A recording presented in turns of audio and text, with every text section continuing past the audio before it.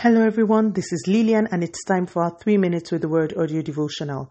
Today's topic is unbelief will rob you, and our anchor scripture is taken from the book of Mark chapter 6 and verse 5.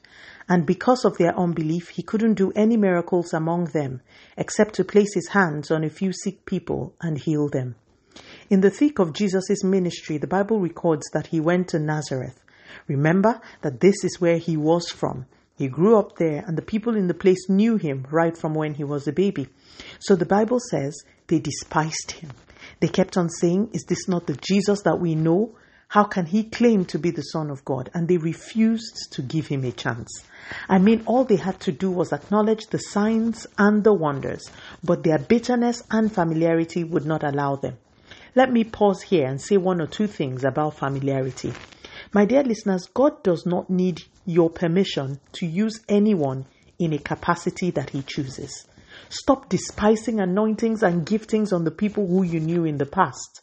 The thing about this stance is that God will not alter his plans because you do not like a person.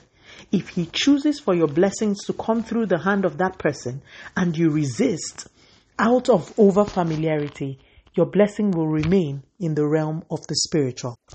So, please be careful when you start taking unnecessary offense in people who God is using in one way or the other. But I digress. In our anchor scripture, the Bible tells us that Jesus could not do any miracles in Nazareth. Thankfully, the Bible doesn't leave us in the dark as to why. So, if like me, you want to be a beneficiary of miracles, the sensible thing is to find out what caused a person's miracle not to come and then avoid it. The Bible tells us the factor that caused the scarcity of miracles in Nazareth: their unbelief. But if we read the scripture with understanding and very carefully, you will find that these people believed in God. It was Jesus, the vessel who God had sent to them, that they didn't believe.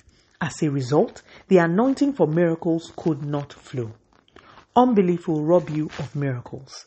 There are people who do not believe in God at all, but there are people who believe in God yet do not believe in the people God has sent to their territory as an emissary of his mercy and grace. Yes, we all as believers have the indwelling presence of the Holy Spirit that makes us portals of the miraculous if we harness the Spirit of God right.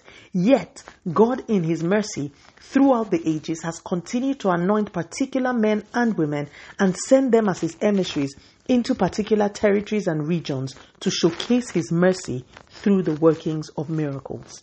Because of abuse and counterfeit in the body of Christ, Christians now view the miraculous as stage managed and unreal. Our scripture today shows us that it is not in our interest to sustain such a belief. We need to believe God. We need to believe that he has sent his vessels.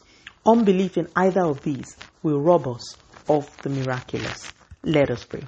Father, in the name of Jesus, thank you so much for your word. Please continue to take all the glory, Almighty God. In Jesus' mighty name, we have prayed. Speak to you again soon. If you are blessed, please drop me a line on audiodevotional@yahoo.com or on our website at www.3minutesaudiodevotional.com. You could also follow us on Facebook, Instagram, YouTube, and Twitter at 3 Minutes Audio Devotional. Remember, wrapped up in God's word is all you need for your change to come. Love you. Bye.